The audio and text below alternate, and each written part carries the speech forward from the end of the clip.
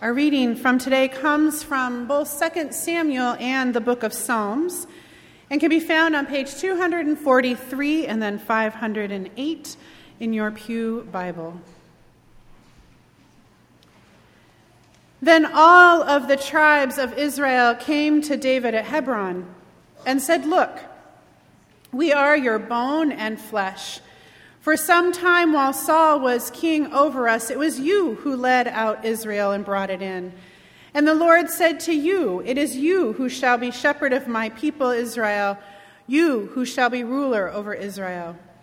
So all of the elders of Israel came to the king at Hebron, and King David made a covenant with them at Hebron before the Lord, and they anointed David king over Israel.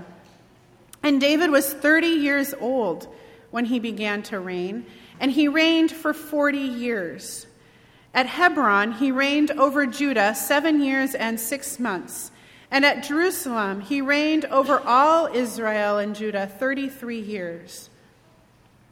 David again gathered all the chosen men of Israel, 30,000, and David and all the people with him set out and went to Baal-Judah, to bring up from there the ark of God, which is called by the name of the Lord of hosts, who is enthroned on the cherubim.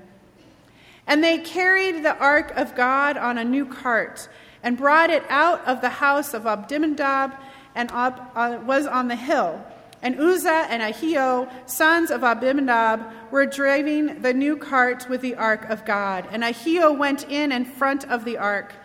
And David and all the house of Israel were dancing before the Lord with all of their might, with songs and lyres and harps and tambourines and castanets and cymbals, saying, "Praise the Lord. Praise God in his sanctuary. Praise him in his mighty firmament. Praise God for his mighty deeds. Praise him according to his great surpassing greatness. Praise him with trumpet sound. Praise him with lute and harp. Praise God with tambourine and dance. Praise him with strings and pipe.